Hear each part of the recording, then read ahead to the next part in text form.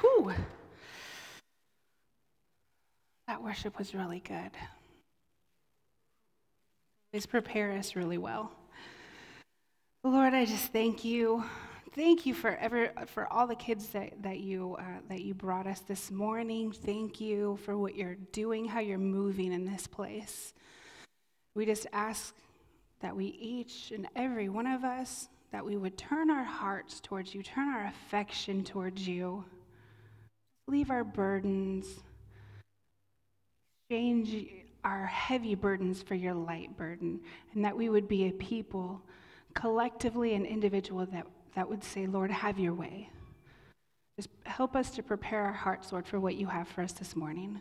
In the mighty name of Jesus, amen. I'm going to take a little bit of time this morning. Ronnie and I usually, he doesn't ever know what I'm going to talk about, and I usually don't know how he's going to open, but it's kind of funny that he talked about how much we have been through as a church, as a nation, as just humans over the last couple of years. I was looking in my Facebook memories this last week, and we announced that we were about to have our first ever online church.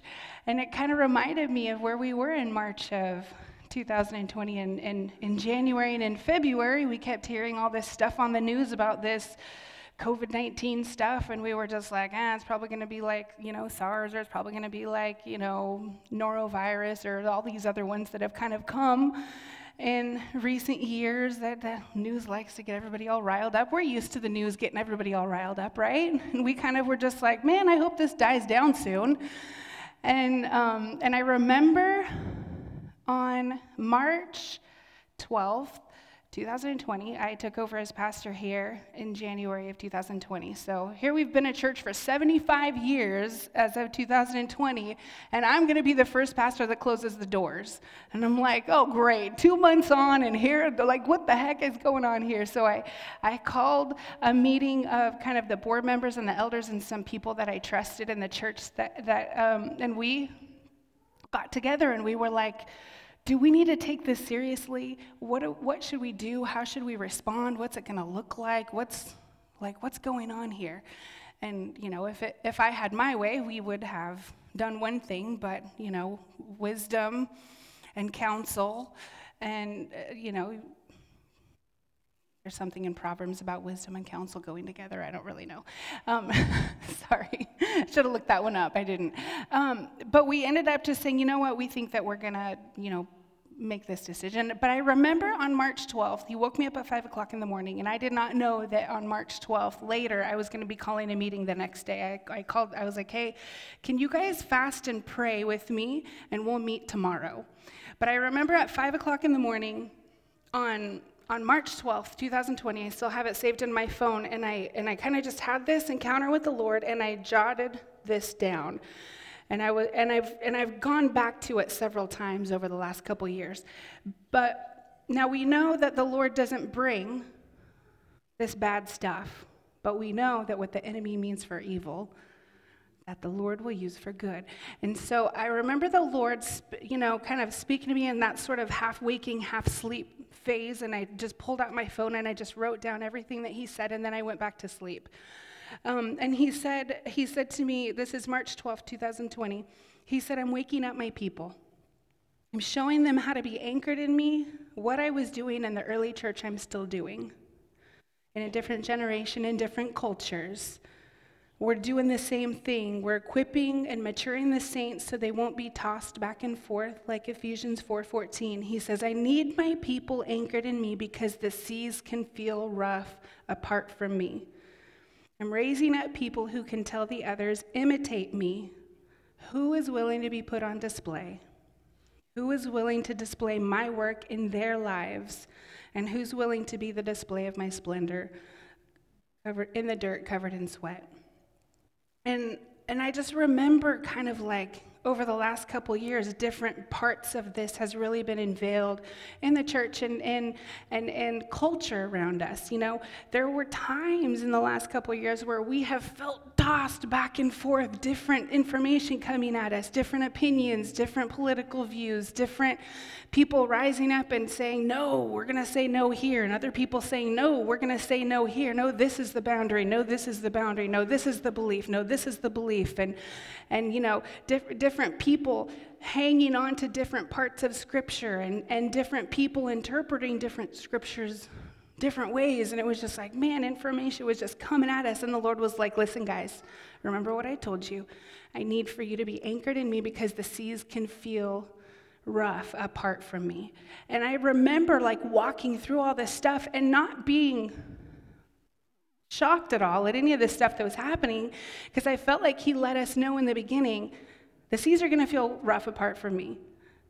And I started seeing, people kind of reevaluating church. What is church supposed to really look like? The church kind of felt like we had sort of like a reset happen, and we were like, okay, well, when we open back up, what is it going to look like? What are we going to value? What are we going to bring back? What are we going to get rid of? What doesn't matter? What really matters? What are the things that are our non-negotiables? You know what I mean? And so there was this kind of thing where we were wrestling with what church even, and not just church leaders, but I'm talking about people too. People what do I value in a church? Are they, defiant, or are they caring for people? Then they're trying to look and see, I want to be a part of this, but I'm not sure. I might want to be a part of this, but I'm not sure. People left church. People came to church. Some people left, some people came. Some relationships were strengthened, and some relationships fell to the wayside. We all went through stuff. We found ourselves as a culture, we're used to being able to do certain things when someone passes away. And we suddenly couldn't do those things. We suddenly couldn't gather. We couldn't take food. We couldn't even go to the hospital to be with them. So we find ourselves with people in our community that are hurting and needy, and we couldn't respond in the way that we are used to being able to respond. So we had to learn how to do different things and learn how to connect and learn how to, be there for each other in more creative ways. We went through a lot of stuff as a society. We felt a lot of this stuff. We felt a lot of this, our home church is better, our small group's better. There was a lot of stuff that we were sort of wrestling with for the last couple of years. And so, but I remember really feeling like there was some people that really took to heart this, listen, I don't have it all put together, but you can follow me as I follow Christ. Come and do life with us as we follow Christ together. You can imitate me. I don't have it all together. I'm messed up in certain ways too. Everybody, like Rodney said, everybody struggles with something. But you know what? When we're together following Christ, there's something powerful about that. And so a lot of people were like, you know what, church is important. And we don't do it just to gather. We do it to come together as a family to strengthen each other for what we're going to face out there. And I feel like that's something that the church really learned. Listen, we're so different. You guys, we got Democrats and Republicans. We got different generations. We got people that believe this way and that way. We have people that think math or no math. We have people that all over the map with regards to where we're coming from, and there has been so much conversation and struggling with stuff, but the higher thing that I feel like we've done pretty well as a church is we gather around Jesus. We gather around Jesus. I voted totally different than some people. I believe totally different than some people, but you know what? We can gather around Jesus. And so I feel like we have done a better job in the last couple of years of just being like, you know what, there's a lot of stuff out here, but we gather around Jesus. We value worship. We love the presence of God. We just want to be where he is. And we've become a people that's like, man, if the Holy Spirit is moving in another church, let's go. If the Holy Spirit's moving on the river bar with the transients, that's where it's that there's something that God still thinks is powerful about his people coming together. And I think that one thing that we have realized is that This is a holy moment. Like this right here with God's people in the same room together, pointing our hearts towards him, no matter what our differences are, no matter what we struggle with, no matter what type of classification you want to put our sins in or whatever, we can all come together and realize that this is beautiful, this is holy, this is worth protecting, this is good. But this also is not the main thing. Jesus is the main thing. Me allowing him to form himself in me is the main thing. And for you guys too, and for you guys too. And we do it like, I guess, together. And there's something neat about that. There's something really beautiful. There's something powerful about that. So I love that. And it really has made me realize that it takes, I guess I should go back a teeny bit. We're in this little series right now where I'm kind of revisiting our foundational beliefs. The very first one, before you even have a belief, we have to believe that God's word is true. If we don't believe that God's word is true, then there's no point in saying, okay, I need to persuade my heart with his word. If we don't believe that, there's this really spot right here. I need to get off of it. If we don't believe that his word is true, then how are we supposed to trust a God whose word we can't trust? I trust my husband, but because he's proven to me that his word is true. When I first met him, I didn't trust him, and now I do. So that's kind of like the foundation before even any of the beliefs. But the first one is that God is good. God is good all the time, exactly. And all the time, amen. We do this not because we want to chant something, but to remind each other, God is good. He is worth something. Like, he loves you. He has good plans for you. He is not going to bring you through something that is not good for you. He does not have a purpose or a plan for your life that is not better than whatever you could dream or imagine for yourself, right? God is good. He is trustworthy. The second thing that we visited last week is that Jesus paid for everything on the cross. He paid for everything. He removed absolutely every obstacle that could possibly come in between you and God. So now you can stand before God, not because of anything that you have did, because if anything that we did were factored into the equation, we would be disqualified. But because Jesus paid for everything on the cross, he paid for everything to present us holy and blameless in his sight. And so when he sees us, when he looks down upon us, when he looks at me face to face, he sees me as holy and blameless, even in the middle of my biggest mess up, because it comes through faith in Jesus. If you believe in Jesus and you're messing up, anybody ever been there? I believe in Jesus, but I'm messing up. Right? When you are in the middle of your mess up, when you are in the middle of taking a drink that you shouldn't be taking, when you're in the middle of dealing with your anxiety, when you're in the middle of believing fear, when you're in the middle of watching porn, when you're in the middle of taking whatever you shouldn't, being in a relationship you shouldn't be in, when you know that the Lord is saying you should be this and you are doing this, in the middle of all that, because you have faith in Jesus, God has the ability to look at you and still see you as holy and pure and blameless. And he puts his Holy Spirit inside of us because he wants to empower us to walk out with his power what we cannot walk out ourselves. Anybody ever felt like you wanted to change but you didn't have the ability? God is like, I'm going to put my ability inside of you to be an overcomer, because I called you an overcomer before you were ever born. I called you holy and pure and blameless. I called you my child. There's this invitation, and it all comes through Jesus. All of it. Nothing is from us. Now, should we continue to sin because God still sees us as holy? Come on, no.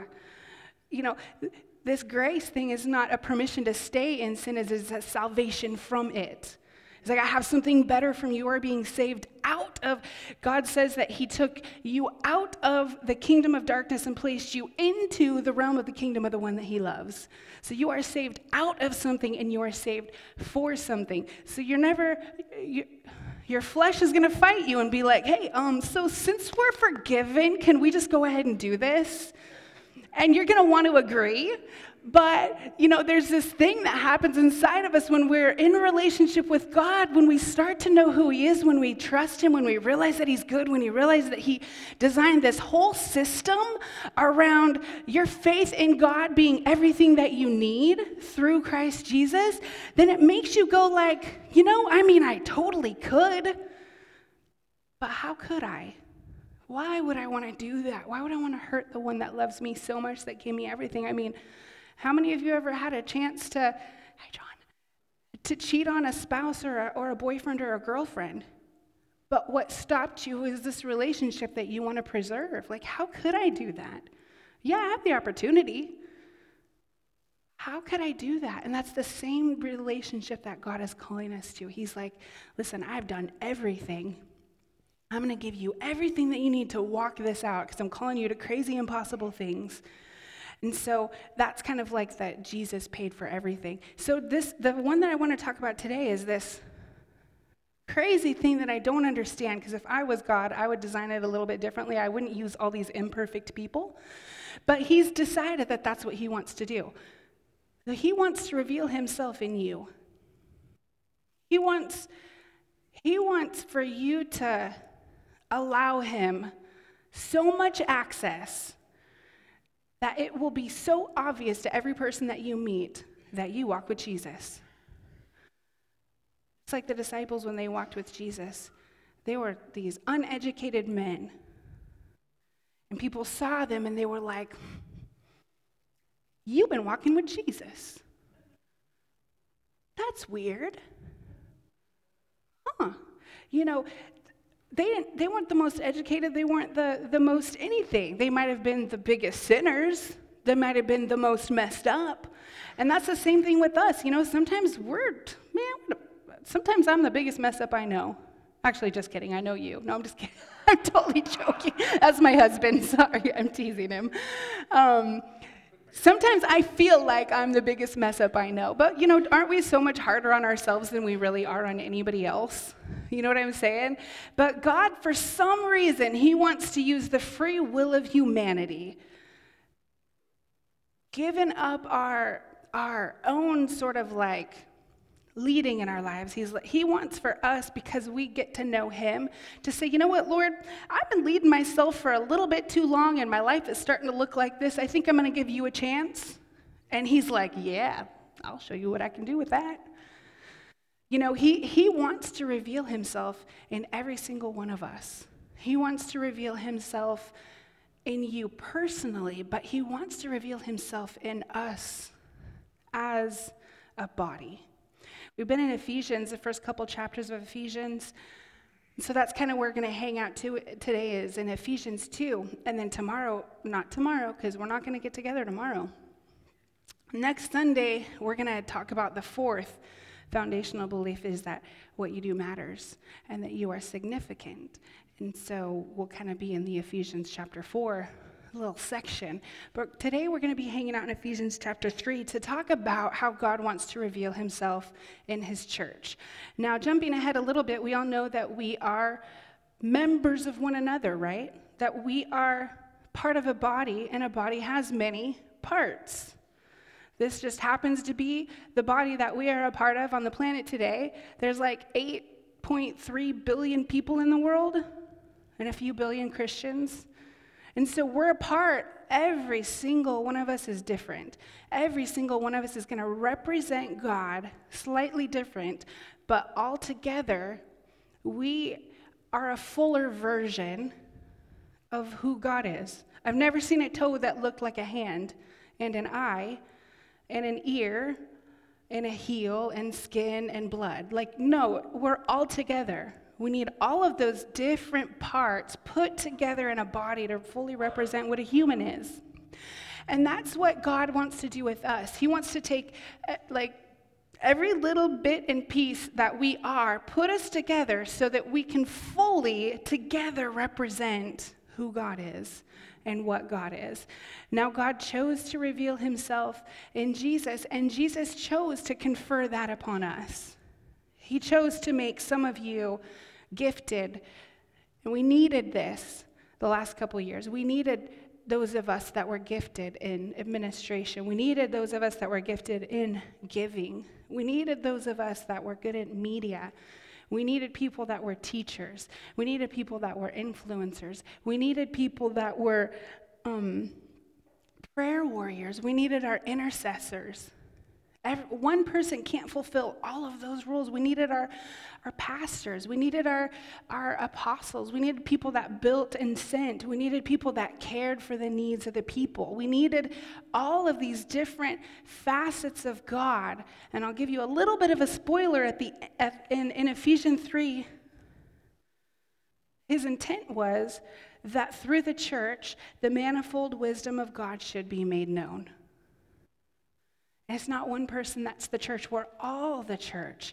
Us together present a fuller picture of who God is, and we can show his wisdom through those different facets. And even just we're a tiny church of, I don't know, some kind of people, 40, 50, 60, I don't know, if everybody came on the same day.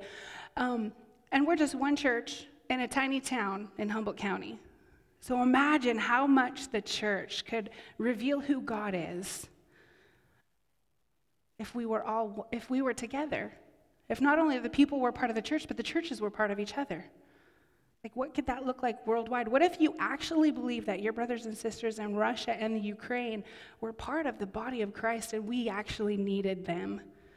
What if we believed that the church in China were the church that we needed to be bonded to us, that they were our brothers and sisters because they more fully with us and them, that they needed the church in Rio Del and we need the church in Poland and we need the church in Afghanistan and we need the church in every country around the world? What if we actually believed and we lived as if it was true, that together we more fully show who the body of Christ is?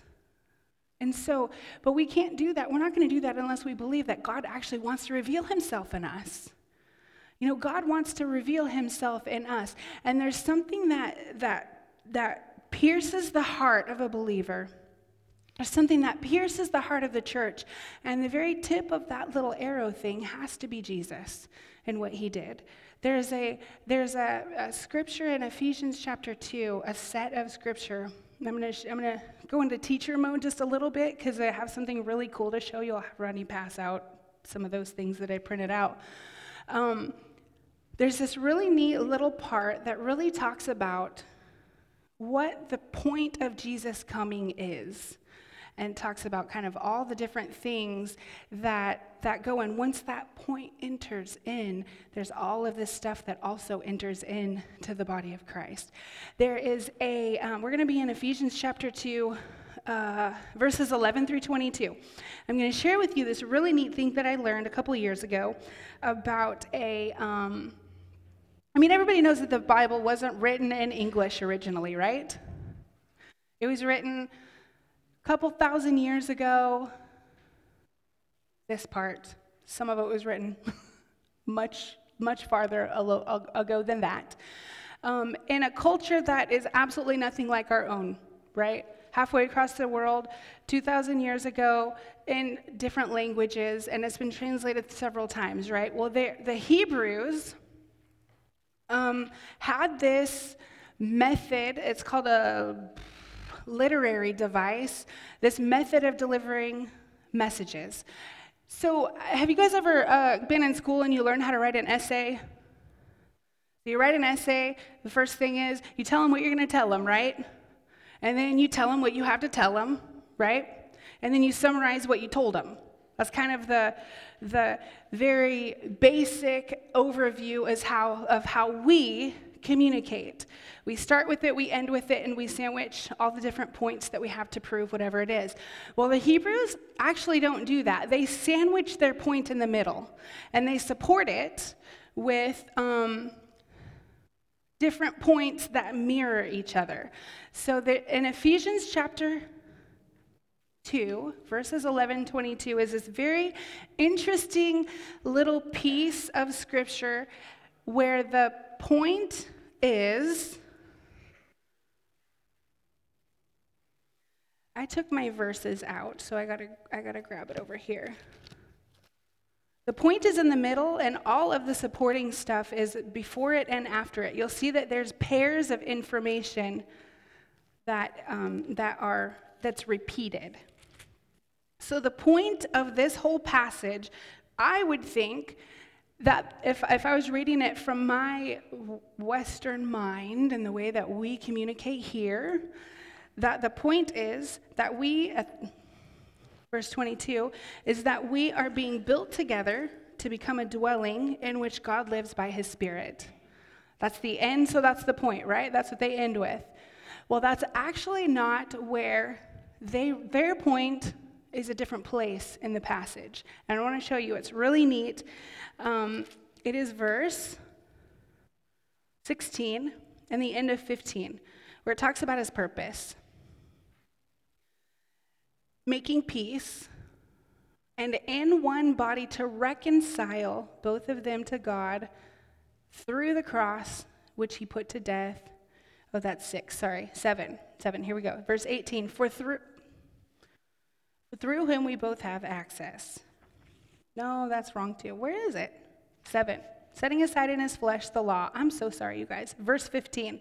Setting aside in his flesh the law with its commandments and regulations, his purpose was to create in himself one new humanity out of the two.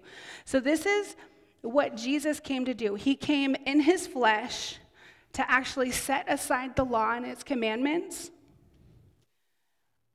and regulations, and his purpose was to create in him one man out of the two. There was two groups of people in the Hebrews. There was Hebrews and not Hebrews. They were like, Israel, you were either an Israelite or you were not. There wasn't like Hebrews and Romans and Italians and Americans. There was like, you're either us or you're not, and everybody else was lumped in. And it's, some people think that Americans think that too. You're either American or you're not. I mean, we're all the center of our own universe, right? So there is these chosen people that have lived their lives for thousands of years knowing that God chose them, knowing that God was choosing them to reveal himself. He had all these promises that they were going to be Abraham was going to be the father of nations and all this different stuff. All these promises came through these Hebrew people, and they began to start living their lives as if they were better than everybody else because they followed the laws of God. So God, after having these people for thousands and thousands and thousands of years, he's flipping the script on them. He's like, I just need for you guys to know that I'm totally after you, but I'm also totally after them. He's like, I'm here to bring you close, but I'm also here to bring them close. He's like, and so he's explaining how he needs for them to actually completely transform their way of thinking, because people that they think are their enemies and that they so much think that if they touched another human being that was not an Israelite, they would become unclean. They had to do all of these different things. God is like, no, listen, I love you guys, and you have been with me for so long. You guys have always been with me. Thousands of years you've been with me.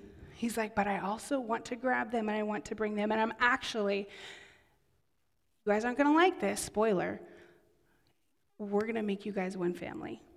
And there was so many people, you guys, that were so offended by this that God could possibly want them and the Gentiles, the nations, everybody that was not Jewish, everybody that was not called an Israelite, had been circumcised, followed the law. They spent their lives building everything into their lives to come and wait for the Messiah. And then the Messiah comes and he's like, hey guys, what we're going to do is we're going to make you and you all one, because I actually want everybody, not just you. I mean, how must they have felt this chosen nation? The pride that they must have had. We're just going to be reduced to all these people too? And what's going to happen when we bring all these sinners into the kingdom of God? They're going to mess us all up. We're all going to be unclean. But this is actually the point. We have to get this because this is the main point. This is the first thing that has to enter the heart. This looks like an arrow. That's intentional. That's the first thing that has to enter the hearts of the church collective and our own hearts is the first thing that Jesus came for, is he wanted to set aside the laws and the rules and the regulations. I'm going to set that aside, and I'm going to be now based on relationship. I want you, come close. And all of you, currently 8.3 billion people, all of you guys, I want you to. I want you Christians, and I want you sinners. He's doing the same thing. I want all of you. There is no people group that I do not want. There is no people group that he is not reaching towards to bring them close.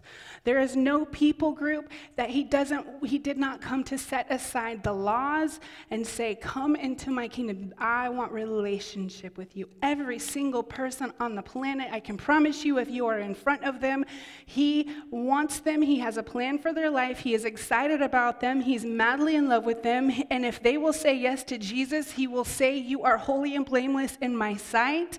It doesn't matter. And as they renew their minds with this, then he will give grace to them also to walk out the stuff that they can't, to overcome the stuff that they can't overcome by themselves. It's beautiful, this thing that Jesus came to do. I don't want you to follow rules. He's like, I want your heart. I want your allegiance. I want you to believe in my son, Jesus. Jesus didn't say that because Jesus didn't have a son, Jesus. Anyway. Okay, this little thing that I don't normally do is this very interesting and beautiful, and I'm going to show you how this is the middle, and everything on the outside of it are different points that support this main point. The main point, Jesus died to set aside the laws, is he wants to make one humanity out of the two. So if we just read the passage, it starts like this. Hey, remember that formerly you who are Gentiles by birth, which just means non-Israelites, and called uncircumcised by those that called themselves the circumcised. So you were called something different. You were called others by people that called themselves circumcised, which is done in the body by human hands. And remember that at that time, you were separate from Christ, excluded from citizenship in Israel, foreigners to the covenants of the promise, without hope, without God. But now, in Jesus, you who were once far have been brought near. For he is our peace, who has made the two groups one and has destroyed the barrier, the dividing wall of hostility, by setting aside in his flesh the law with its commandments. This is the by, this is the how, this is the what he did, with its commands and regulations. And his purpose, you can tell that this is the middle part, because it says, like, this is what I'm trying to tell you guys. His purpose was to create in himself one new humanity out of two, thus making peace. And now these little points down here are going to start echoing the previous points. You'll start seeing peace. And in one body to reconcile both to God. He came and he preached peace to you who were far away and peace to you who were near. For through him we have access to the Father. Consequently, you are no longer foreigners and strangers, but fellow citizens and God's people and members of his household, built on the foundation of the apostles and the prophets, with Christ himself as the chief cornerstone. And in him, the whole building joined together and rises to become a holy temple in the Lord. And in him, you two are being built together to become a dwelling place in which God lives by his Spirit. The second half, every single point is beautiful and amazing, but there is one that is the main point. And I want to show you in this little thing that I printed out. If you guys could share, I probably didn't print out enough. But point one echoes point one down here. Sometimes they're opposites, but they have the same theme, okay? So remember that formerly you who are Gentiles by birth and called the uncircumcised, he's saying there are two groups of people. And this is how they're divided. There's Israel, who calls themselves circumcised, and then they call everyone who is outside of that uncircumcised. So remember that formerly you were separate by this dividing line. And now point number 2, but in him, this is the opposite. In Jesus, you too are being built together to become a dwelling in which God lives by his Spirit. You guys, imagine the good news this would have been for a non-Jewish person. Imagine the bad news it could have been for the Israelite people. They were like, oh no, how is this happening? This is not what I thought the Messiah was going to do. This is very offensive to us. You can see why they tried to kill him, why they did kill him. But they didn't have the final word. God had the final word, right? Point number 2. By those who call themselves the circumcision. These are the people that had taken it upon themselves to create 613 different laws to make sure that nobody violated the 10 Commandments. They built and structured and tried to automate following God into people's lives to make sure that they didn't sin. And they relied on that. They relied on their following of the law and stopped relying on the relationship between themselves and God. You can see in the Old Testament all the times when they did this, and he would call them back to himself, and he would have to save them over and over. But the heart of this whole thing was that they were trying to automate their relationship with God. And so this opposite is that, these people tried to build this thing. Circumcision, this is the dividing line between people who follow God and people who don't. But this is how it was designed to be. That the body of Christ is supposed to be built on the foundation of the apostles and the prophets, with Jesus Christ himself as the chief cornerstone. And in him, the building is joined together and rises to become a holy temple with the Lord. He's saying, listen, it's not the following the rules thing. It's not being circumcised that does the trick. It's being in Christ Jesus. It's listening to the apostles and the prophets. It's having him as the chief cornerstone. It's in Jesus that the whole building is joined together and rises to become the holy temple. You are not holy because you followed rules. You are holy because you allowed him access to your heart. And so point 3, remember that at one time you were separate, excluded from citizenship in Israel, and foreigners to the covenant of the promise. But down here, consequently, you are no longer strangers and foreigners, but you are fellow citizens with God's people and members of his household. You guys, every single one of these points is good news. The good news is that Jesus did take away all of those commands and all of those things so that people could rely on nothing except for their relationship with God in order to be close to him. The church is still doing this today. We like to call it religion. We don't like religious people. Well, I don't like religious people either, and it's not that I don't like that they're the people. It's that I don't like what they're doing. They're trying to automate their relationship with God. They're trying to say, I withdraw their hearts from him, place things in place that if you do this, if you do that. Most of us, if you've been in church for a while, you've probably been told maybe 30 years ago you probably weren't allowed to go to movies. Maybe you weren't allowed to go to, have coffee. You have to wear certain clothes. You're not allowed to wear makeup. There's lots of things that people have done in the name of trying to make sure that we keep ourselves holy and pure. But what keeps us holy and pure is actually our relationship, our heart connection to Jesus, believing in his word, and allowing the grace of God to come into our lives and change us. Does behavior modification usually work? Most of us know that we go on a diet. Here's my list of diet foods. I get tired after a while, and I fall off the wagon, and I'm back to eating my old same thing. It's the same thing with religion. When we say, I'm going to do this, I'm going to do that, I'm going to act this way, I'm not going to do this, it's not that it's bad. It's that it's not coming from a heart of relationship. I promise you guys, if you pursue a relationship with the Lord Jesus Christ and you grow that relationship until it's the biggest thing in your life, I promise you he will tell you every single thing, and he will help you. He will give you his power to fix and change everything. And this is what we're talking about when it's his burden that's light. We're exchanging our heavy burdens for his light one. If we will pursue him with everything that we have, if we will go after him and cultivate that until it is the biggest thing in your life, if you are addicted to drugs, you will find yourself not addicted to drugs and you will not understand how it came so easy. That is his grace in your life. If you struggle with anxiety and depression, you will find yourself filled with joy and forget, oh yeah, I used to be anxious. I used to be depressed. I'm not saying that you don't still need to have therapy and meds. You might still have to do that to get through. You know what I mean? Like, I'm not trying to preach you don't need to have surgery or that type of thing. Like, we still live in a fallen world, right? We still pray for people and they don't get healed. So I'm not trying to say that. But what I'm saying is, we can't try to automate and make rules in replacement of the relationship that he desires in our hearts. Number 4, they used to be without hope and without God. And on the bottom, for through Jesus, we have access to the Father by the Spirit.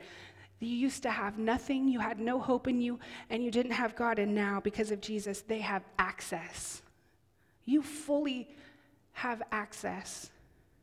Most of us aren't Jewish. Some of us are. But most of us aren't, and this is what we stand on. This is why we can do that, because Jesus set aside, and he was like, this is what I want for your relationship with me to look like. The 5th point, but now in Jesus, you who were once far away have been brought near. You who were once far, he brings them near. And the Israelites, he's like, listen, I want you guys to, he's trying to bring them near.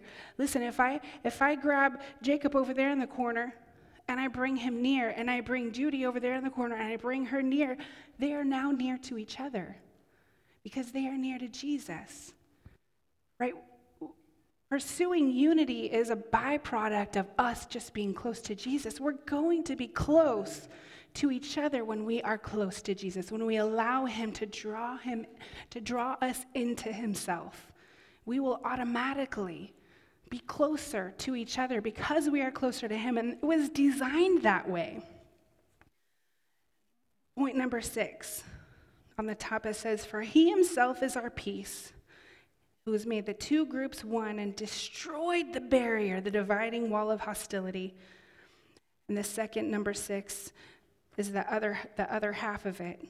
Thus making peace, and in one body to reconcile both of them to God through the cross, by which he put to death their hostility. It tells you that in your humanity there are people that you will naturally feel hostility towards. In your flesh, there are people that you will naturally feel hostility towards. But when we allow Jesus to be the biggest thing, when we allow this point to pierce our hearts, these next things will be the result. That we who were once far will be brought near. That peace, that the peace that was preached to the Israelites is also extended to us. That we used to not have God, but now we do.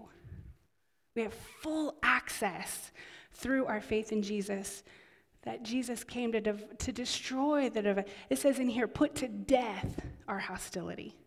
Like, it's dead. You don't get to have it anymore.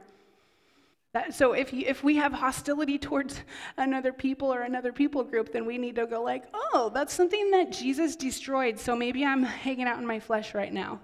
maybe there's something that needs to be crucified, or,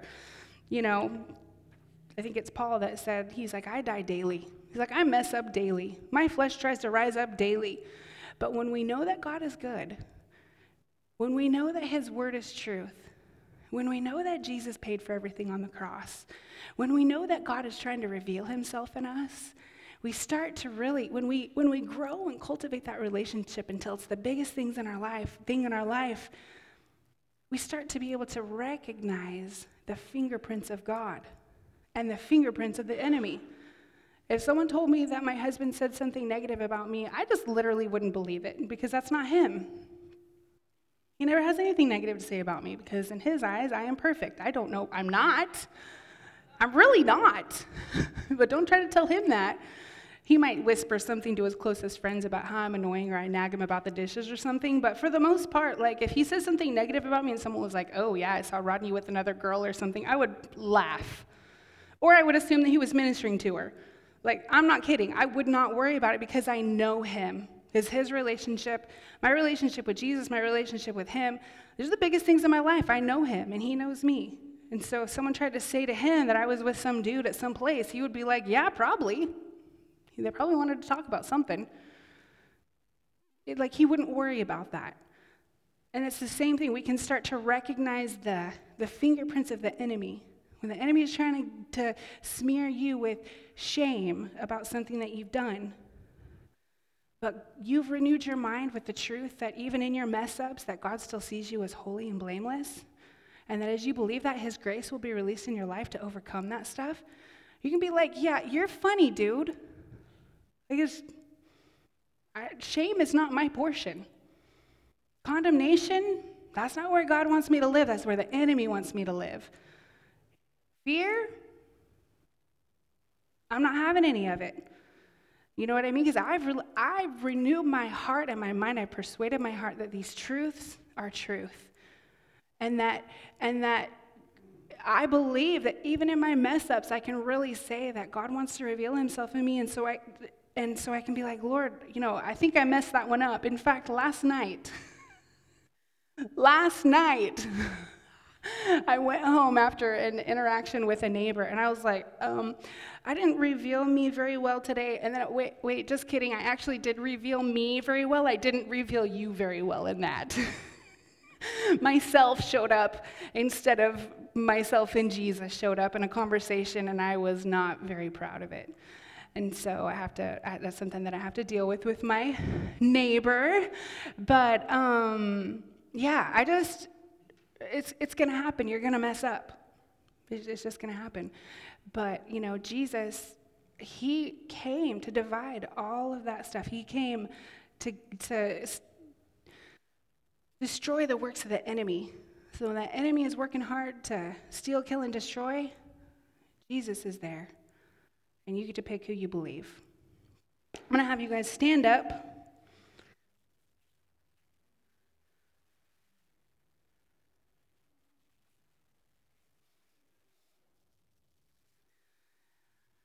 Lord, I thank you for your word. I thank you for your word that is truth. I thank you for scholars that study your word and come across gems that are by people that are way smarter than me. I just thank you for the opportunity to encourage your church, Lord, to try to show them who you are through your word and through your work in our lives. And I thank you. I thank you for the way that you have never given up on us, the way that you have never abandoned us, that we have never walked alone, that you have been with us every time. And I thank you for every person here who has been radically saved. Every person who has been pulled out of that darkness and into the realm of the one. I just thank you, Lord. If anybody has never said yes to this Jesus that I am describing today, I just pray that you will I don't have a sinner's prayer, but this is what I will say. God, if you're real, I want to know you. And if you've never said that before, God, if you're real, I want to know you. Then I encourage you to do that right now, to just say, God, if you're real, I want to know you.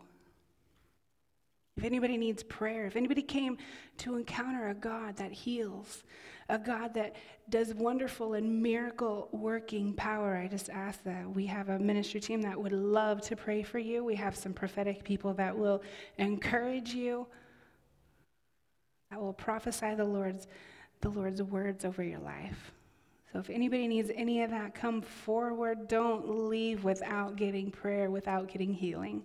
We're a church that loves to pray, and God loves to work in his people. The Holy Spirit is here. In the mighty and powerful name of Jesus, amen.